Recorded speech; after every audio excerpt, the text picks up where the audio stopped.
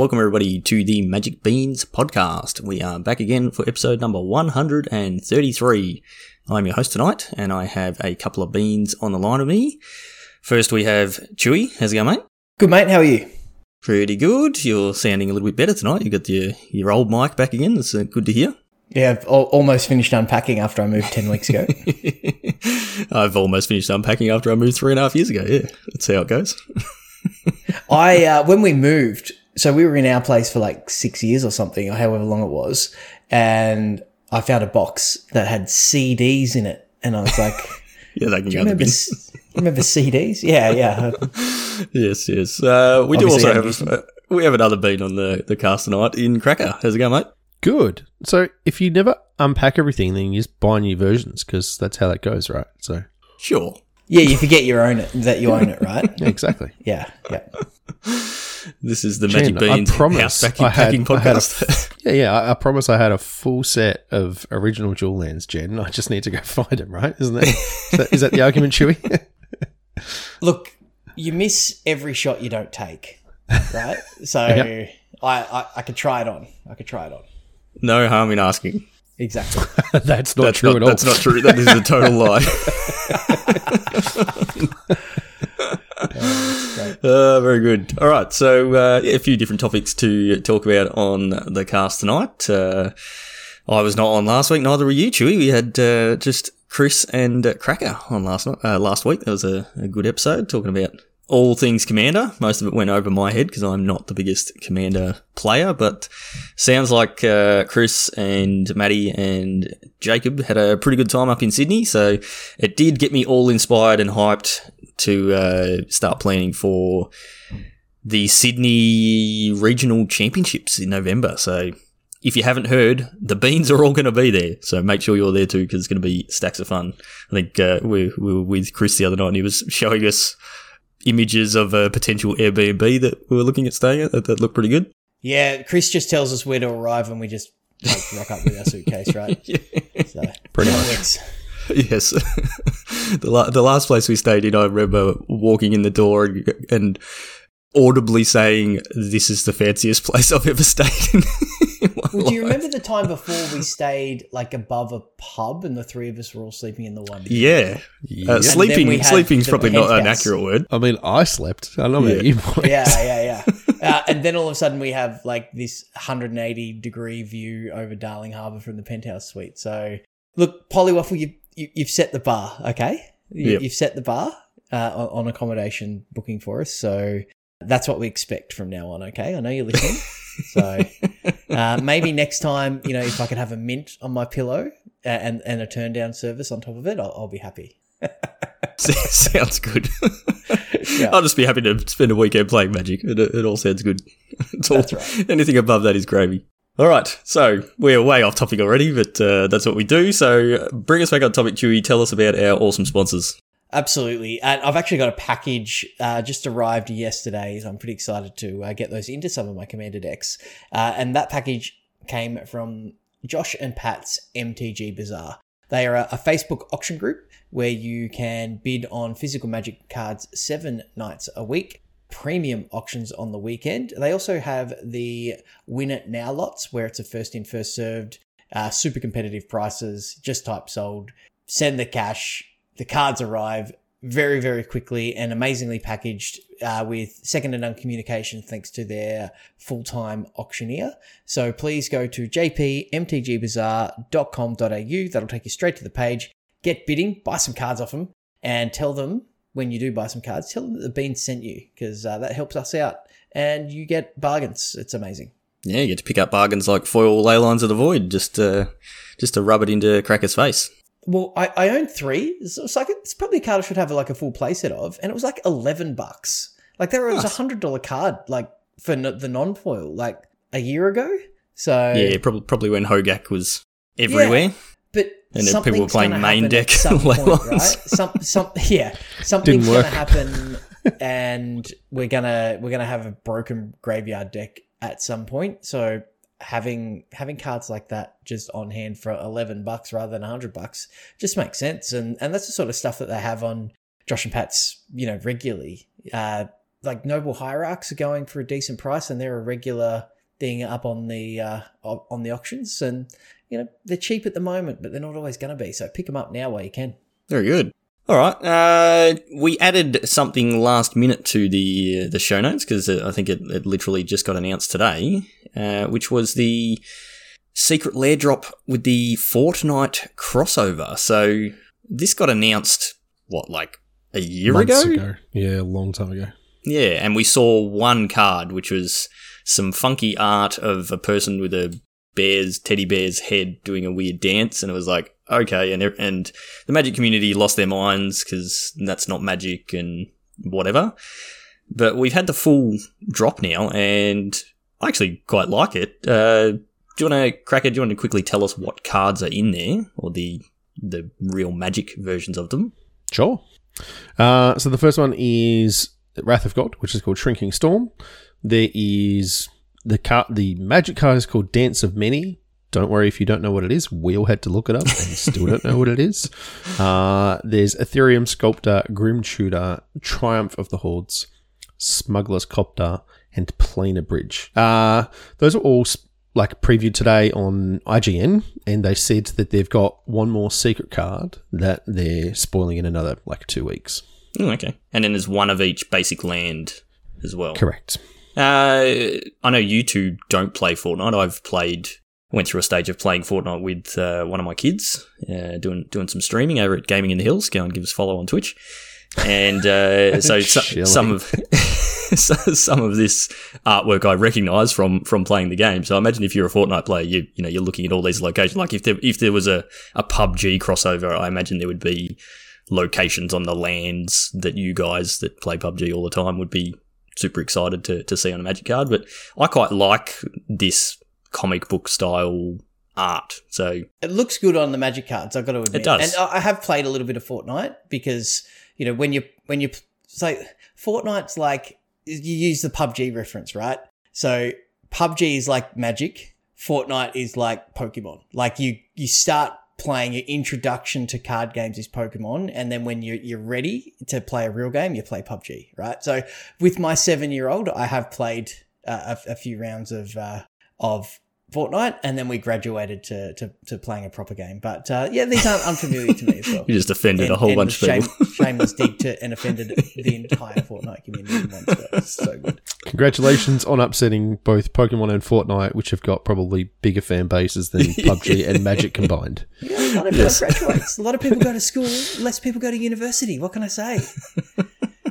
So it's I quite enjoyed playing Fortnite. It was fun, but I cannot build the forts, which is like you don't need to now. The whole purpose of it. They took it away. Oh, really?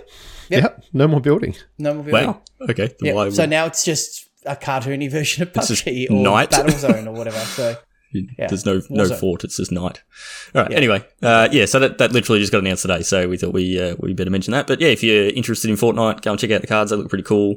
And as usual, it's aside, the art looks great on a Magic card. They legitimately look brilliant. So I really like them.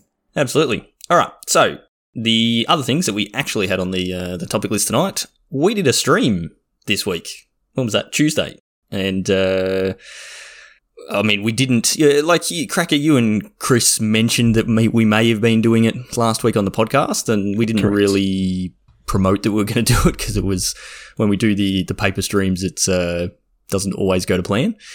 And we got the setup all done, and we decided to do some commentary on some paper Magic, which is something we've never done before. Obviously, we've done our league finals and things like that for Arena, where you get to see both players' hands, and you can, move the screen up and down and see what they're scrying and all those sorts of things.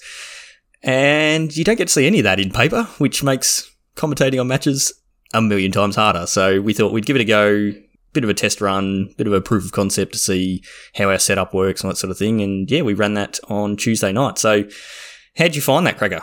I know you got to play some Magic on stream, and then you came and sat in the booth with me. How'd you find it? The playing part was, the whole thing was challenging because we played Pioneer and I was playing Lotus Field Combo, which I have played not very many times now. So that was exciting, trying to work out how to actually combo with the deck. But I mean, like, just playing Paper Magic was pretty great. Not going to lie. It's always a good time. The commentating, though, yeah, tricky, very different. It made me think about doing other things, trying to find, spaces to fill. Well, not trying to find the spaces. There are plenty of spaces, trying to find things to fill the spaces with. Because, like you said, like we had a couple of decks, and when Chris was playing Lotus Field, they're just long turns. Like, you just have a million decisions, and you're trying to work out how much money you've got and what you can fetch and how you can win. Because quite often you go like, I have to win this turn or completely stabilize. So, like, it's a complicated deck, and when you don't have perfect information as the commentators, it's very difficult to say, he should get these things or do that. And then when you don't know what the cards do, you think he's won 4 turns earlier than he has. Completely wrong. So one of the guys at work today came in, he's like, I saw the stream the other night. You guys are horrible commentators. You've got no idea what you're doing. I was like, yeah, that's why we were practicing. Yeah. And, he was mostly just giving me a hard time because, workmates. But yeah. It was a bit of a, we really jumped in the deep end with it, particularly with the combo deck, the Lotus Field combo deck. And Cracker, you and I played 3 games whilst the booth was being set up by Polywaffle and Shorty. And that was literally the first 3 games that I'd seen that deck in action. Like, I've not played any. It's the first time you've played Pioneer. That was literally the first games of Pioneer I've ever played in my life. Yeah. And it was the first time any of us had played those decks. So if we were able to commentate on those matches, when we get more interactive matches and things, if we, hypothetically potentially did an actual event with, decks that didn't have 15-minute single turns where you had to find something to talk about, the, coverage might have been a little smoother. And shout out to Polywaffle for, picking up a deck for literally the first time and playing it on stream. That's actually a pretty brave thing to do. And I was laughing whilst you guys were in the booth. I was playing Mono Blue Spirits. I knew exactly what my next 3 or 4 turns were, and it was just a matter of taking the 3 or 4 seconds to go through the motions of my turn and passing before Polywaffle could then figure out, now with the adjusted clock, how many turns he had, how he could win, reading some of the cards for the first time ever, and all of that. So yeah, I sat there kind of trying to help him as his opponent. But, if we were playing decks that we're familiar with and were a little more interactive, there'd definitely be more chance to actually commentate, I think. Yeah. And you guys are talking through a bit of your turns, and, you're not playing to a match timer, the 50-minute match round timer, all that sort of thing. So there's not that. You're obviously also friends, whereas if it was an actual proper tournament match, you're going to generally play a bit quicker and keep things moving. But yeah, to me, the big contrast was the pace of the game, which we're so used to with Arena, just everything being bang, bang, bang, bang, bang, like snappy, things happen quickly, shuffling. Untapping, shuffling, like casting spells, just like everything just happens super quick. And in Paper, there's just so much extra time and shuffling all the time. Like when, like the Lotus Field deck, you're searching through your library a bunch of times, and you're scrying a lot and doing things like that. And so there's just a lot of downtime. And when you can't see the player's hands when they're doing that sort of thing, or you can't see their library properly to see what they're looking for and things, there's just a lot of downtime. And then you finish looking in your library, it's like, all right, well, now I've got to shuffle for 30 seconds. So it was a really good experience. It was really good from a technical point of view to see how our setup works, what we need to improve, make sure we've got spare cables for when Cracker breaks cables and things like that. I didn't break it. It was it was already broken. It actually was. It was, yeah. That cables were busted for ages. You just completely killed it.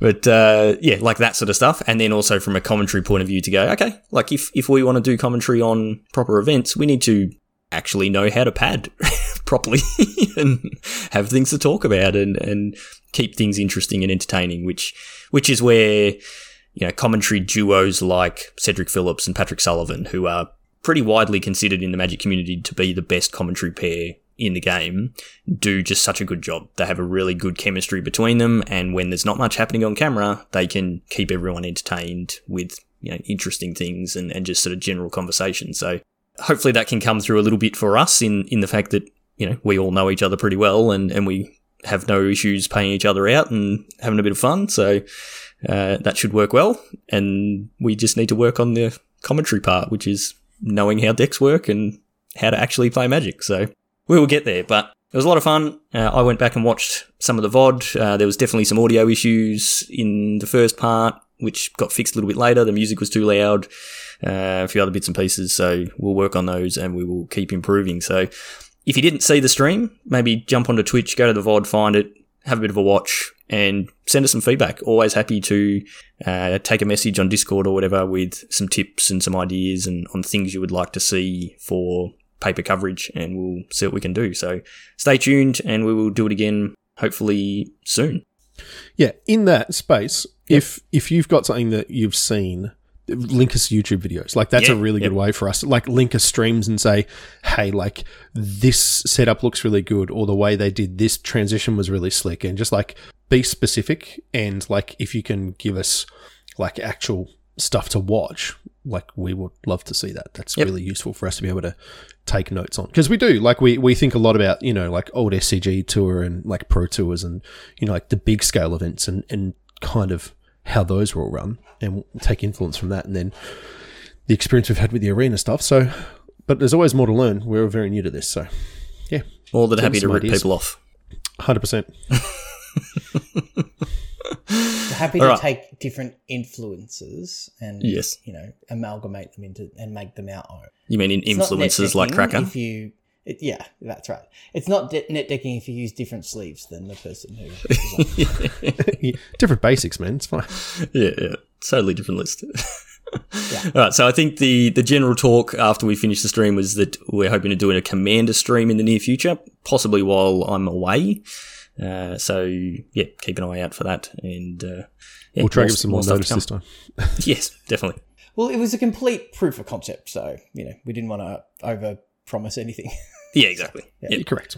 Okay, so next topic for tonight. This is our absolute favourite format. We absolutely love, and we've been hanging to talk about this article that was released, I think, today or yesterday or the day before, something like that, on Alchemy. Yay. Woo!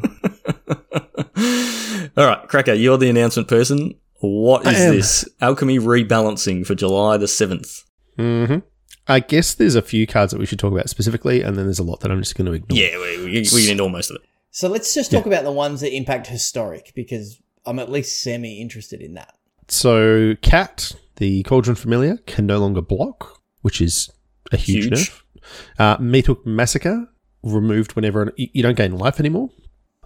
Dragon's Rage Channeler, the Delirium now, instead of it going from a 1/1 to a 3/3 with flying, it goes to a 3/1 with flying, so it gets +2/+0 instead of +2/+2, which is a big nerf. Unholy Heat with Delirium goes from dealing 6 damage to 4, and they unbanned it just so they could kill it again.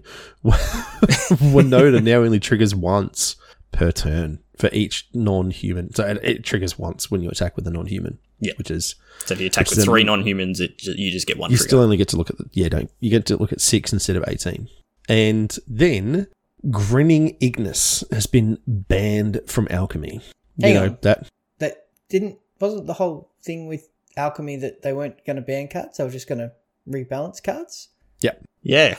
Yep. But it's just like they were going to have Alchemy to adjust cards so they didn't have to ban things in Standard, and then like 5 days later just banned a bunch of things in Standard.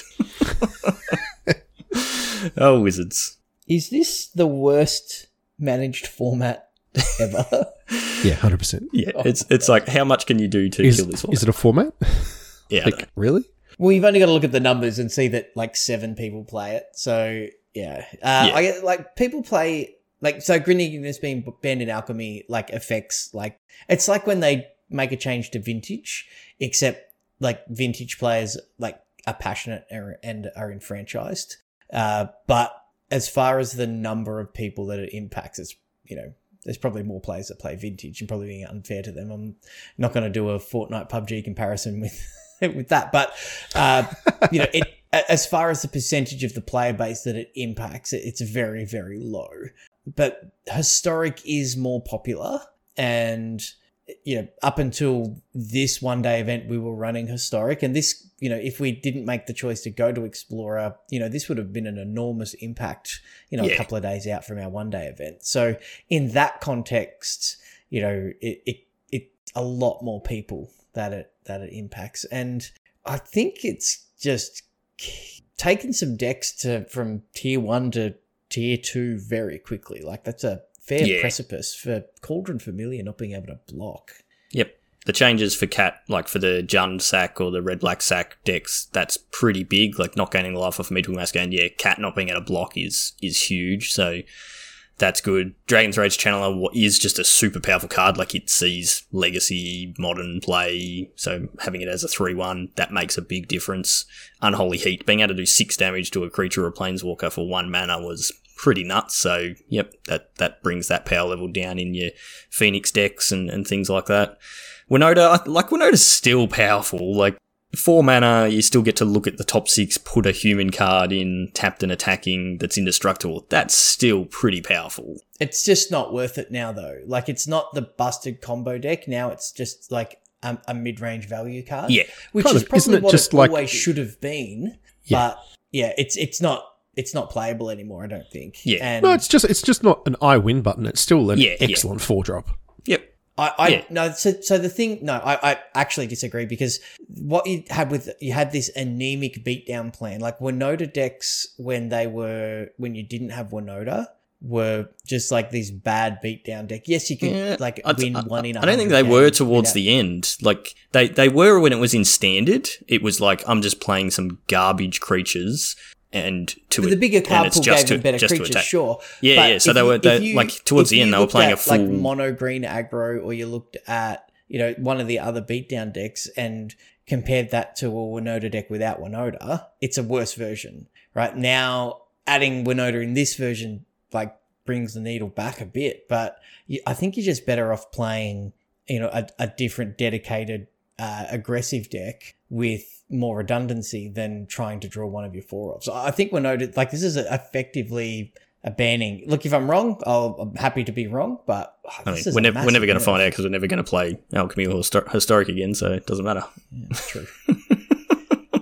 The Dragon's Rage Channeler change is losing the toughness is a beating, but it's still, air quotes, works. It's most of the reason you're playing it in Phoenix decks is for the surveilling. Casting it on creature spell and surveilling. That's a playable card, and Unholy Heat dealing 4 is still playable. It's just obviously nowhere near as good. So I think Phoenix is still viable. It's just gone down a peg, which is probably okay for the format. But yeah, I don't know if they needed to do Cauldron Familiar and Meathook Massacre though together. That's ripping the heart out of multiple decks. Yeah. The Grinning Ignis ban, there was an alchemy card that got released. It was Racketeer Boss, which is green and a red for a 3/2.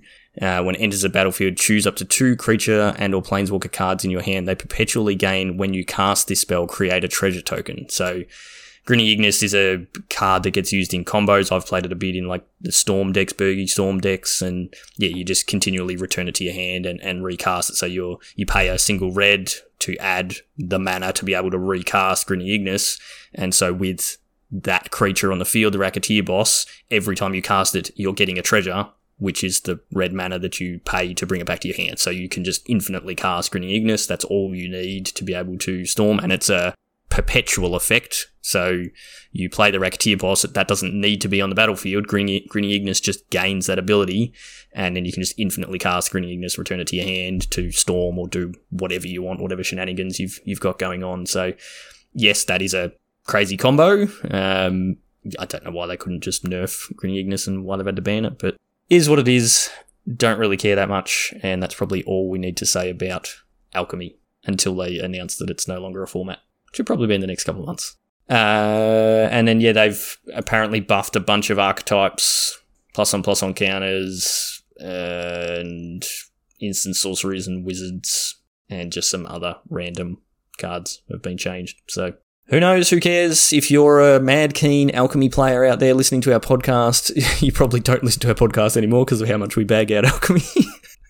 But if you are, feel free to post in the Alchemy channel and let us know all about it, about what you think of all these changes. But yeah, you maybe, like you said, Chewy, it has a pretty big impact on Historic, so maybe it does have something that matters to you. All right. So the other thing we want to talk about tonight is Explorer. We've been doing a bit of talking about Explorer over the last few weeks, and the main reason for that is we have our one-day event, the next event in our tournament series, coming up this weekend. So Saturday the 9th of July, kicking off at 11 a.m. Melbourne time, is the next one-day event in our tournament series, and it is Explorer. We've previously done Historic for all of our one-day events, but we've moved away from that. We're doing Explorer, and I'm pretty excited about this one. I'm playing this in this event. You're playing in it as well, Chewy. Yeah. And Explorer's a lot of fun. So we're going to have a bit of another look, sort of a more up-to-date look at Explorer and the metagame, what we're seeing, and hopefully help you to decide what you want to play this weekend, and maybe help me decide, as you and I were discussing Cracker on the stream on Tuesday. Mm-hmm. Just cue me for a last-minute audible to something random. But we'll see how we go. So, Chewy, take it away. So it's been my format of choice, except for there's the Chromatic Cube, I think, which is just about to end, but I've been jamming a bunch of that. But my constructed format of choice has definitely been Explorer of late, and it's all I have played for the last it's months, basically. It's really good. It's diverse. The decks are all cool. There's no one deck that's just, miserable to play against or completely dominating the meta. Like all of the top decks seem to be pretty sweet. So we're just, I just did a bit of a Google, and the win rates from the Untapped thing kind of correlate pretty well with the Goldfish meta. So we thought we'll just use that. So we've got that as a nice easy show note. But yeah, the most popular deck and the winningest deck lately has been the fight rigging Sultai decks, which is pretty cool because it's a fun sort of deck. So fight rigging is one of the hideaway cards that came out of New Capenna. So it's 2 and a green for an enchantment with hideaway 5. So that means you can look at the top 5 cards of your library and you pick one and you hide it away underneath the enchantment. And the condition on this one is at the beginning of combat on your turn, put a +1/+1 counter on target creature you control. Then, if you control a creature with power 7 or greater, you may play the exiled card without paying its mana cost. So this deck plays some elves in Llanowar Elves and Incubation Druid to just ramp things out. But Shakedown Heavy, Reservoir Kraken, Elder Gargaroth, and Vorinclex are all very, very hard-hitting cards. There's versions that play Rotting Regisaur as well as a way to get to that 7 power condition, and then you're adding a +1 counter every turn, and then you're playing these enormous threats very, very quickly. Sort of on turn 3, you're playing your 7 power, Menace Guy, or 6 power Menace Guy plus his +1 counter, and then you're getting another big fatty as well. So turn 3, you're putting like 14 power onto the battlefield, which is absolutely amazing. And the updated versions are going a little slower and a little longer. So this being the more popular deck, one of the things to hide under the fight rigging is Emergent Ultimatum or Alrund's Epiphany. So, you don't want to be the smaller mid-range deck. So if this is the popular deck in the format, just going over the top of them, and rather than playing this like protracted mirror, it's just like, I'm going to Emergent Ultimatum, go and get, Vorinclex, Liliana Dreadhorde General, Alrund's Epiphany, and just choose the way that you want to die.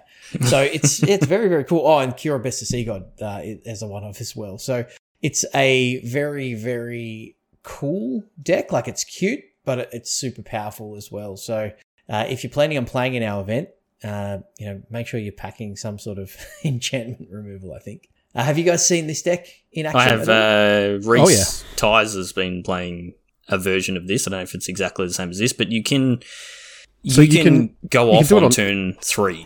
Yeah. So Yeah. Ty's and I were working on this last week. Yeah. I talked about this on the cast last week, and Ty started streaming, and I shipped him the list, and he put a version of it together. And yeah, so he was casting Register on turn 2, and then turn 3 he had Fight Rigging, Trigger, Cast Ultimatum. Yeah. Like, they've always been Ultimatum decks. That's the whole point of Fight Rigging, is to just do that. Like, it's not about casting another 3 mana, 7 power thing with downside. It's like, I want a Valky Vorinclex win the game. I guess I've got a 90%. Let me bring up thing. I've got a very, very high win rate against this deck because they play Fight Rigging and I just go turn 3 Titan and blow up their Fight Rigging. So I haven't really seen the sure, but that's like go off. yeah, So, okay, yeah, sure. Yeah, Okay. I mean, you're But banking on having an Emergent Ultimatum in the top 5 cards of your library. So yeah. if you but get not, you've got that, another you go big off. fatty, right? Yeah. Yeah, correct. But I mean, the hideaway cards are always just super powerful, and like, yeah, just attacking for lots very quickly is really strong. So this deck is cool. Yep. I really like it, Yeah, definitely interesting. and lots and lots of ways you can build it as well. Yeah, well, there's Sultai and Jund and just straight green black, and yeah, bunch of different versions, and pick your poison for how you want to actually win the game. But it's not that hard to trigger the Fight Rigging on turn 3. So with between the Regisaur or the Shakedown Heavy. So if you have the Shakedown Heavy that you've played on turn 2, it's a 6 power, so you play the Fight Rigging in your first main phase on turn 3, and it gets a counter, and then it's got power 7, so you trigger the Hideaway. So it's between that and Regisaur, it's pretty easy to trigger early, and yeah, if you've been lucky enough to hit an Ultimatum, then it just sucks. I mean, we played that in Standard Ultimatum with Aaron's Epiphany and Vorinclex and Liliana and Kiora Best of Sea God, and it's just like, yep, okay, well, I guess this game's over. On to the next one. All right, what else are we seeing that's popular in Explorer? I kept playing against Thalia decks. I'm just going to jump in. Yeah, just like humans-esque decks, or even blue-white, like humans, sort of a tempo kind of thing. I played against a couple of times recently. And dude, just like, turn 2 Thalia can get lost against all my Delver decks. Like, I'm like, all right, I've got a great hand. 1 land, 4 cantrips, easy game. On the draw, turn 2 Thalia. All right, scoop them up. I'm dead. Can't beat that card ever. So I think there's a bunch of different ways you can build it. There's like actual kind of humans lists that you might see around where, like we've got a bunch of the pieces of modern humans in like Thalia's Talent and Thalia itself, Freebooter, Brutal Cathar. Like, there's just a lot of really good stuff to kind of be doing in that space. If that's your jam, you can kind of go pretty deep on that. And then, like there's some lists that are playing Collected Company and a few other things there. So lots of different choices around how you like to build it. I think Reflector Mage is a card again, which is pretty scary. I really like the Abzan version with Archfiend's Vessel and friends and Freebooter and Extraction Specialist. Yeah, that's one I was going to highlight.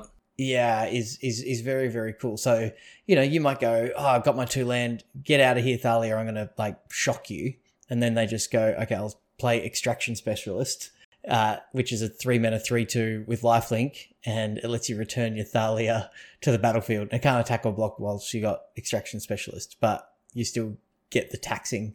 Or any of the, Thalia's Lieutenant, Kitesail, Freebooter, all of those effects that, are static or comes into play effects in the thing, you're still getting that back. So it's a cool card. I like it. The reason why the humans deck was pretty powerful in Modern is most of the humans have enters battlefield triggers and abilities. So, yeah, pairing that up with Coco and like you said, Cracker, we've got most of those cards here works really good, and being able to hit like General Kudro or off of a Coco as well.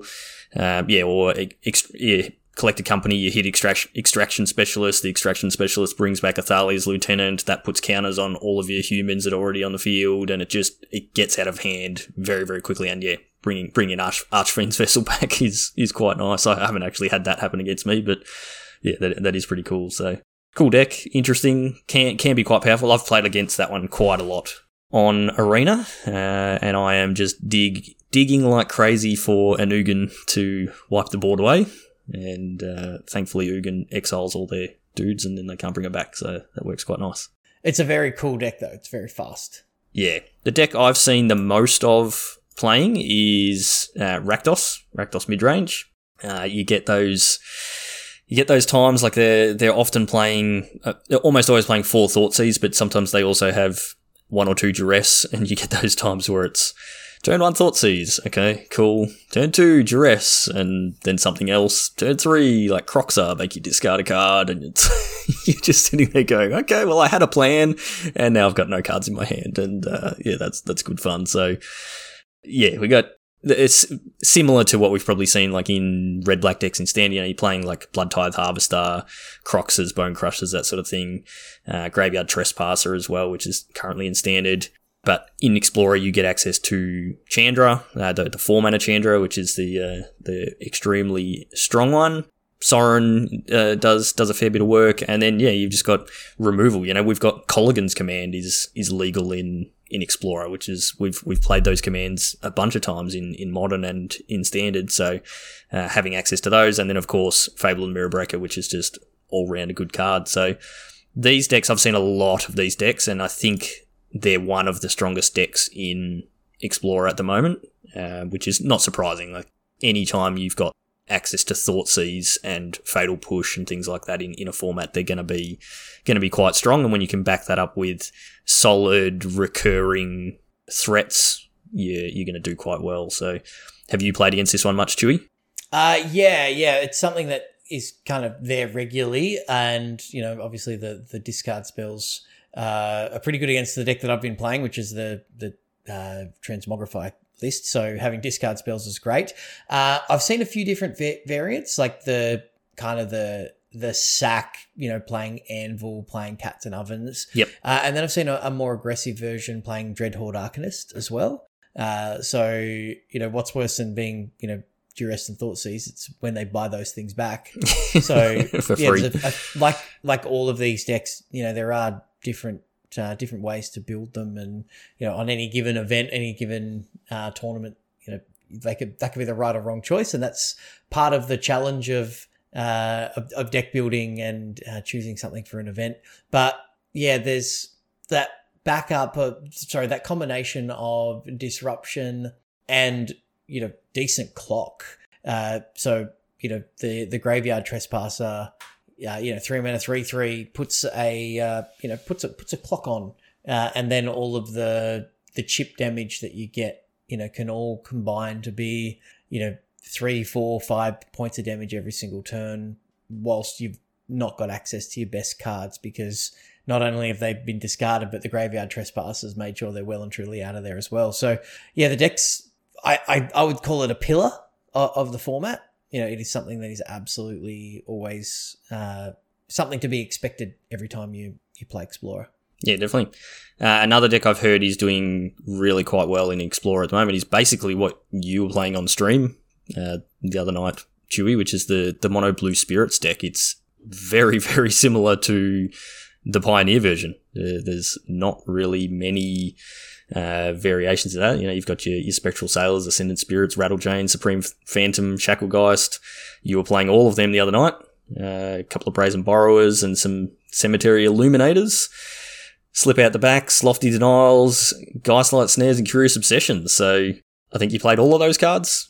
I'm pretty sure I did. Like the Snow land base that you're playing with the Ascendant Spirit gives you access to Faithless Haven as well. And yeah, if you're looking for a deck to play in Explorer, and you also want to play, you know, some of the upcoming season of Pioneer, I recommend having this deck in your arsenal, because you can get in some reps, get in some practice in Explorer, and there'll be a lot of, you know, play patterns and things that'll be transferable into the paper format as well. So, you know, we keep calling this like Pioneer Light.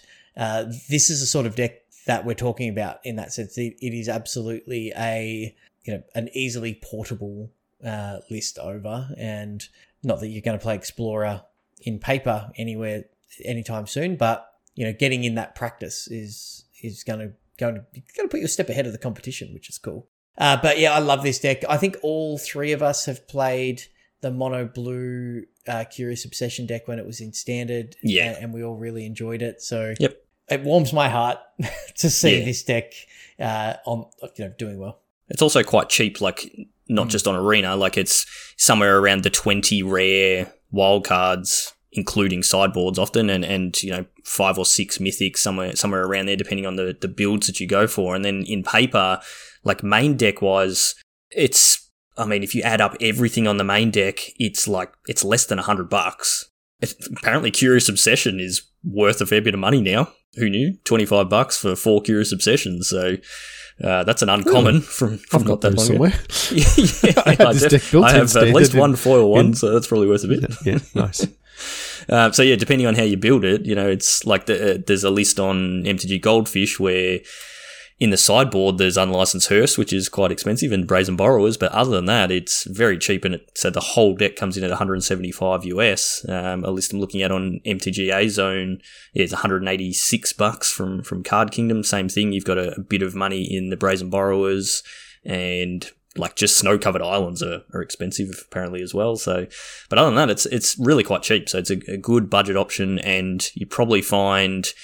Actually, I went to build this deck on Arena this week, and a lot of the like Rattle Chains, Supreme Phantoms, those sorts of ones, I think they've come in from other drops, like the anthologies. Historic anthologies and stuff. So there was quite a few cards that's like, oh, sweet, I should have most of these, and then it's like, oh, actually no, I have none of those, and I need to spend 16 rares to actually build the rest of this deck. So that was a little bit disappointing.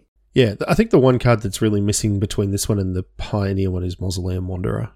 Yeah, actually, that makes a big difference. Big difference. It's the one where you can sacrifice it, and they have to pay equal to its power. So you can, get that to be 1, 2, 3 additional mana pretty easily. And, so that's a good effect the other night when Chewie was playing it. It's a really annoying card to have to play around. It's like onboard tricks, and then you've got like Flash Lords and stuff like that. It's like, is this going to be 1 mana or 2? So that will come. Like, that seems like a pretty easy one when they start adding cards in directly to Explorer. I think you'll see that one pretty quickly in the list there. Yep. So, Shorty, you mentioned that the mono blue deck didn't need a lot of rares. I've got one that needs like infinite 44 rares in this deck, which is the green black casualties list. So casualties being casualties of war. And it's just the rock. Like in the purest green-black mid-range removal threats card. It's just the rock. So it plays only 8 creatures in 4 Graveyard Trespasser, 4 Murderous Rider, which is technically a creature. Some Sorens, a Lolth, Fatal Push, Thoughtseize, Assassin's Trophy, Heartless Act, Extinction Event, Hagramoiling, Languish, Shadow's Verdict, Binding of the Old Gods, Casualties of War, and 4 copies of Sign in Blood, which is very, very cool to see that card. I played that in Jund list in Standard with like Bloodbraid Elf back in the day, which was, so that's how long it's been since I've seen a constructed deck with Sign in Blood in it, and it's just cool. A lot of utility out of lands with all of the creature lands, Castle Lochswains, Besagus. So just one of those decks that kind of just in the middle. It's probably that 50-50 against absolutely everything. But there's a part of me that really likes the idea of this. And, if cats and ovens and anvils and all of that stuff are sort of at the top of the metagame, then Casualties of War is exactly the droids you're looking for to just, start blowing stuff up. So kills Fable of the Mirror Breaker and Witch's Oven and a creature, and a Planeswalker all at the same time. Yeah, Ty's blew me out with that on stream. It was right. I was like, I forgot about that card. I played a lot of that card playing Jund Food in Standard, and I just completely forgot that it existed, and all of a sudden he just, completely blew me out. It was not fun. It's such a sweet card. And I feel like if Casualties of War is a good card in a format, it's one of those, like, one of those things where if it's worth investing 6 mana into this type of effect, it means that the format's either very, very one-sided onto a particular archetype, or there are so many different types of permanents represented across different types of decks. There's, I think it's a sign of health. So I quite like it. So it's a cool deck. I don't know if I'm worth investing in all of the wild cards. I don't know if I'd play it, but I like that it exists. Yeah. Cracker, have you seen much of the Greasefang decks? I know we've got Greasefang sort of getting around in Standard at the moment, but that's also pretty prominent in Explorer. There's Esper versions and Mardu versions. Have you played against many of these? No, I've seen people playing it on stream or playing against it on streams, but I actually haven't run into it very often at all myself. Okay. I don't know. I just haven't come up across it yet. But deck seems really sweet, depending on your flavour of whether you want to kind of go more all in. I think the Mardu version's kind of the more aggressive variant, and the Esper one has a couple more sort of controlling elements to it, but it's kind of just pick the mana base you've already got. Yeah. Probably.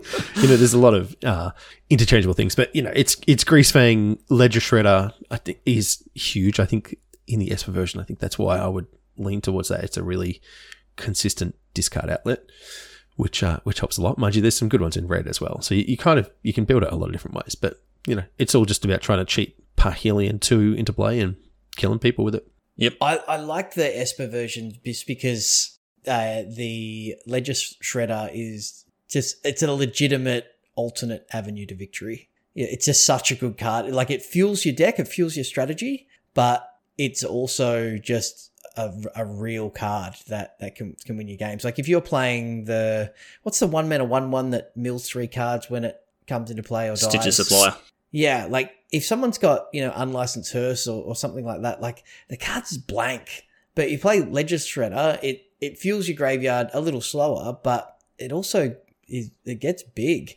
And there's always that trap that players fall into where they go, my hand is garbage, but I've got, this one piece of graveyard interaction, so I'm going to keep it. And then they'll just lose to your Ledger Shredder because they've got no way to handle it. Or, they side out their removal and, they're just targeting Greasefang, want something that deals 3 or whatever.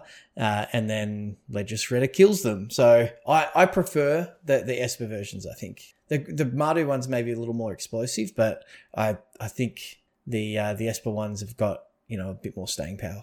Yeah, I've played against mostly the Mardu one. From what I've been hearing, the Mardu one seems to be a bit more popular at the moment. The Esper one is a bit more controlling. You're playing like card draw spells to go with your Ledger Shredder, that sort of thing. Like, you considers an ops, but you got Fatal Push, Spell Pierce, Thoughtseize, that sort of stuff to I guess control the board a little bit. You do have your alternate threats with your Ledger Shredder and Rafine as well. Whereas the Mardu version, you're playing, Stitcher Supplier, Blood Tithe Harvester as ways to either mill yourself or discard cards to blood tokens, things like that. You got Thoughtseize to mess with your opponent's hands. And Fable of the Mirror Breaker is the other big one that you get when you play Mardu, which again is another great way to discard cards and get them into your graveyard. If you've never played against Mardu, never played against Greasefang, like, just so people are aware of what the combo is Greasefang is a 3 mana 1/1 white-black for a 4/3 legendary rat pilot with some funky art that says, at the beginning of combat on your turn, return target vehicle card from your graveyard to the battlefield. It gains haste, and then you bounce it back to your hand at the end step.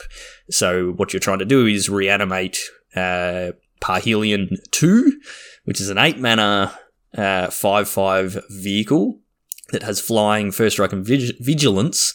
And when it attacks, it creates 2/2 white angel creature tokens with flying and vigilance that are attacking. So they're 4/4s.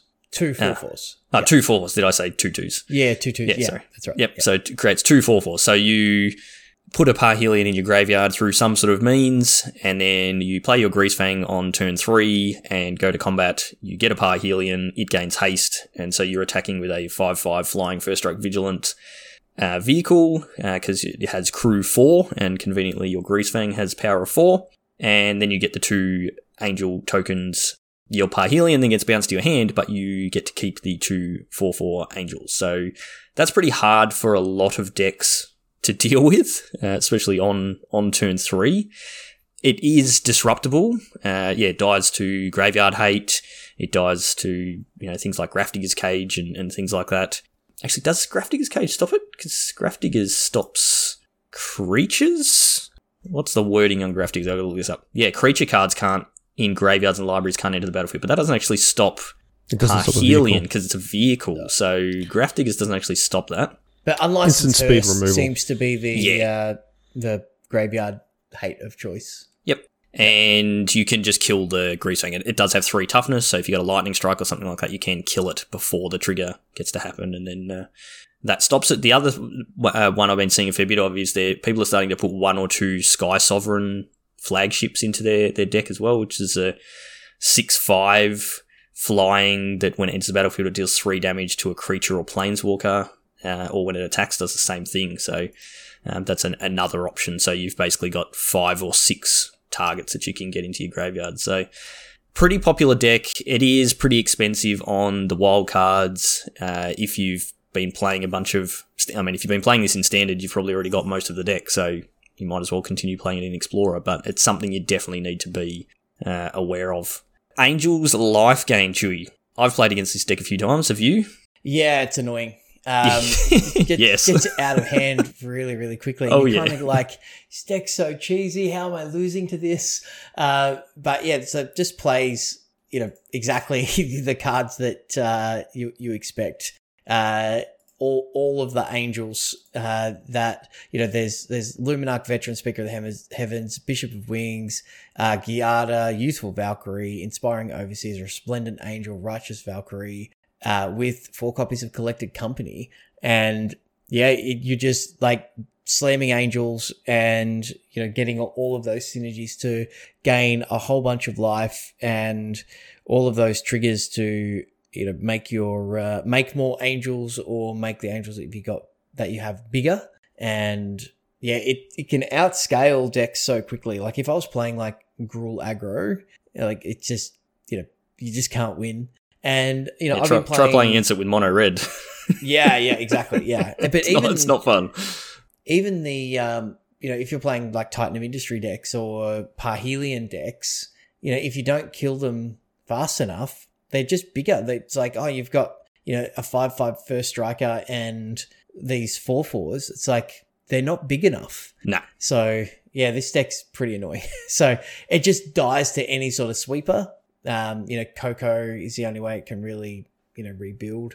But yeah, it's definitely a deck. It's not a deck I would play. Cracker, I'm tipping something with, only green and white mana is not something that, gets you out of bed in the morning. No, doesn't tickle my fancy. I've found the best way to keep it in check is to just kill everything immediately. Like they all start pretty pathetic. And so if they never manage to establish critical mass, you can kind of keep them on the back foot. Yeah, you just got to run them out of resources, right? Yeah, exactly. And if you have a good way of doing that, and then, obviously I'm playing Delver decks, so I've got a bunch of burn spells, counter spells, and draw spells. So, you just kind of lean into the fact that you can refuel better. Shorty, you mentioned mono red. Is Rampaging Ferocidon effective against this deck? Yes, it can be. They have the Angel deck has, I don't think, any removal in the main. Like the Humans deck has the dude that exiles a creature, whatever that one's Brutal called. Cathar. Brutal Cathar, that's the one. Yeah. So that can deal with your Rampaging Ferocidon, but I don't think the Angels actually have any sort of way to deal with it. So it does shut down their life gain, which does also shut down.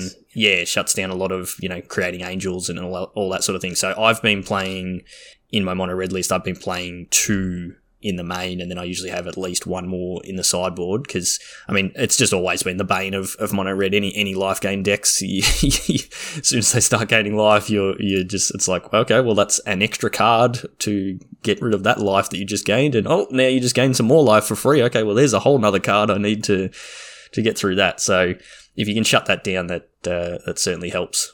For sure. Yeah, mono red enchantment.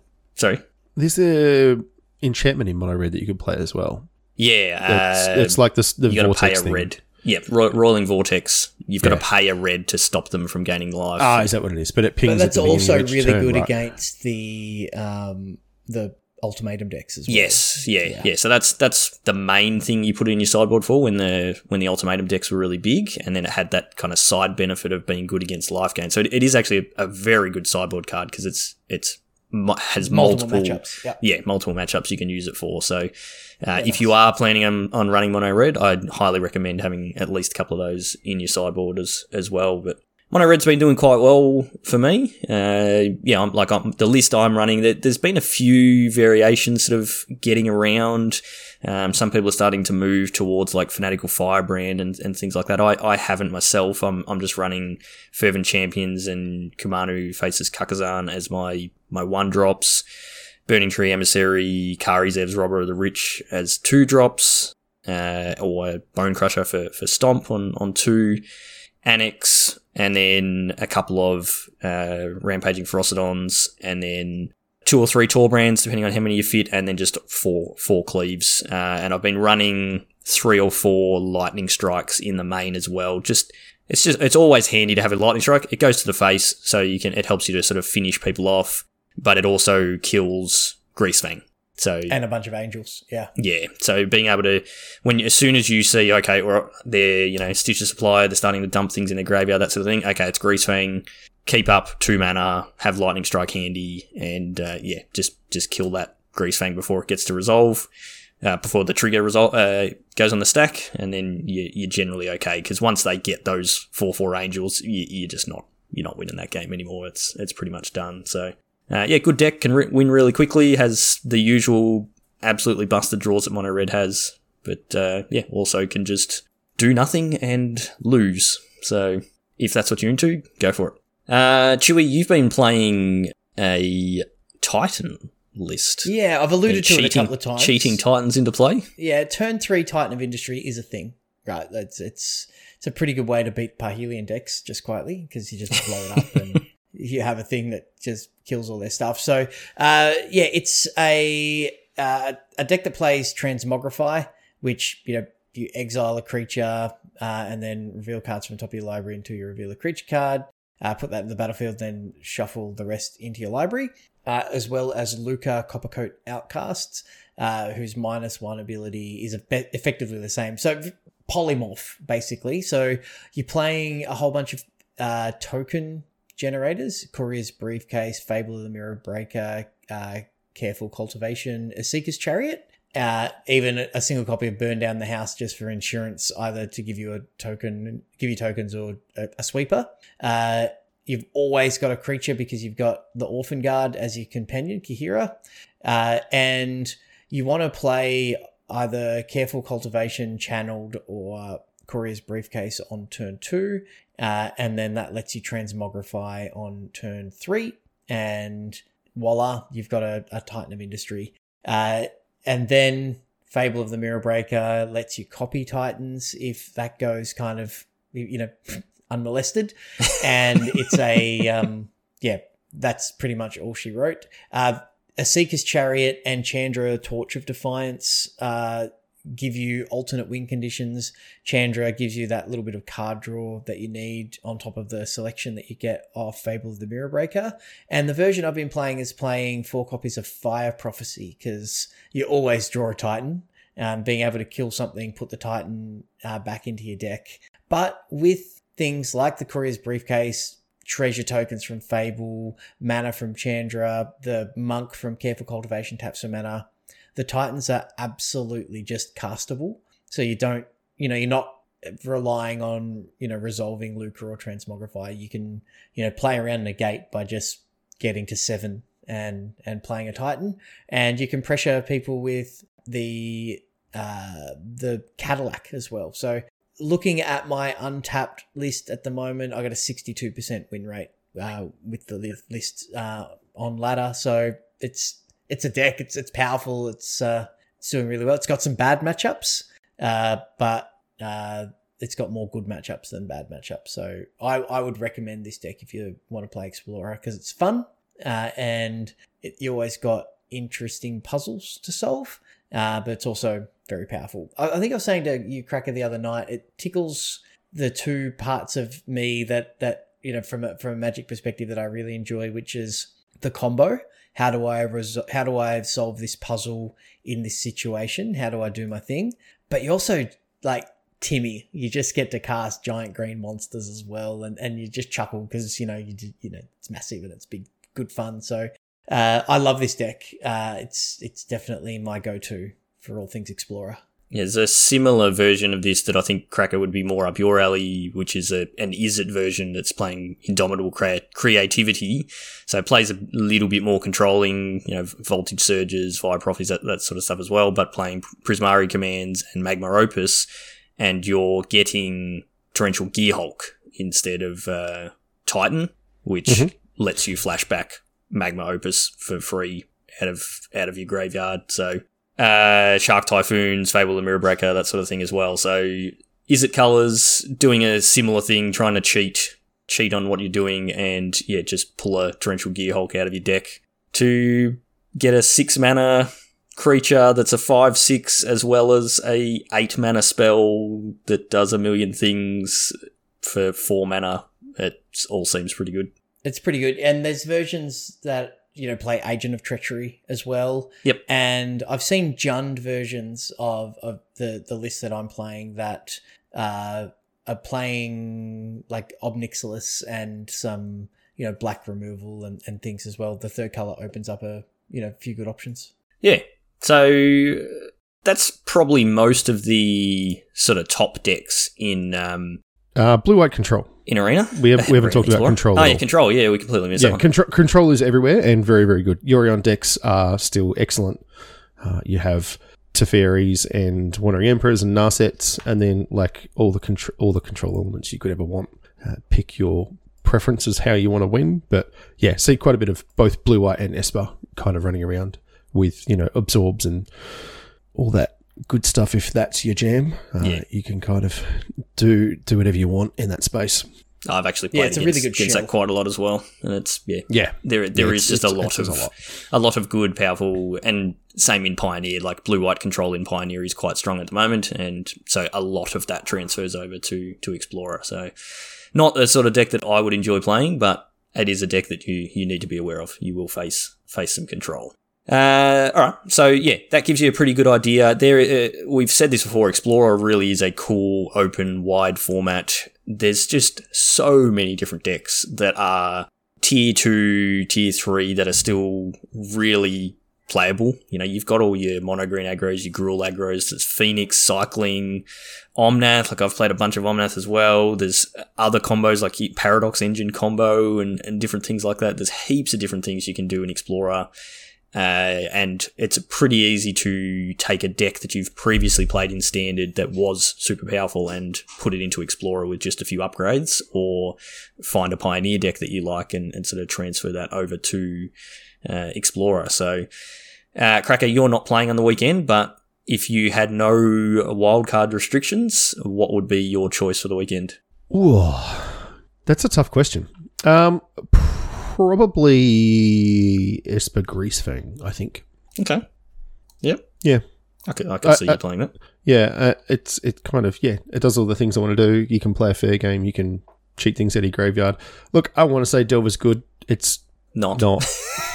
It's really close. It is. It is actually closer than people think, and I think it's just, missing a couple of pieces that will come from Pioneer. But I wouldn't recommend people play that. But if it was me playing on the weekend, that's obviously what I would do. Or just like a really good version of Mono Red and just put people to it. Be like, can you beat this? That'd be where I'd go. Chewy, I'm assuming you will be playing your Titan deck. If you had your choice of any deck, is that still what you'd be playing? Yeah, I really like it. It would take something really special to pry me away from it for sure. Yep. I know, it is super powerful and it is quite strong in the meta, so wouldn't fault you for that choice. Another deck we didn't mention that is untouched in Explorer is Jund Sacrifice. So you have the full. There is no rebalancing on the cat, so it can still block. and you've got access to everything that you had in the standard decks with a slightly better mana base, and you can play Ob Nixilis as well if you want. So that deck is really good. If you want to play some really long, slow games with a million things that go on the stack, then play that, because it is always a really solid deck. If I had my pick of what I could play with no restrictions, I think I would actually try the Izzet Gearhulk creativity deck. Like, that looks quite good and seems quite powerful, similar to what you're doing with your Titan deck, Chewy. It's like, all right, I've got this very short combo or very quick combo I'm able to do, but even if I'm not comboing, I'm still doing strong things. And once I've done just it, cast Gearhulks, right? Deal with this. It's not hard to get a Magma Opus in your graveyard, because you just cycle it to get your treasure. And you just cast Gearhulks, chump block something, and then cast a Magma Opus for free. It's pretty nice. So I may actually have to look at that list. I think I'm probably not that far off of being able to play that. Nice. So that might be my last minute audible. Or my other one would be, go mono red, like Cracker said. Just force people to answer what you're doing, because you just put so much pressure on people. What I will probably end up playing is the Simic Planeswalkers deck that I've been streaming for the last few weeks, because I'm quite enjoying that, and I've already got all the cards for it. And I'm probably not going to get a chance to play a single game between now and when the event's on. So I probably should play something that I'm used to playing. So yeah, should go all right. I was going to figure out this thing called a sideboard that you need to put together for these events. I know, right? All right, so that's going to do us. Should be a good event. I'm really looking forward to it. I'm going to be streaming all day.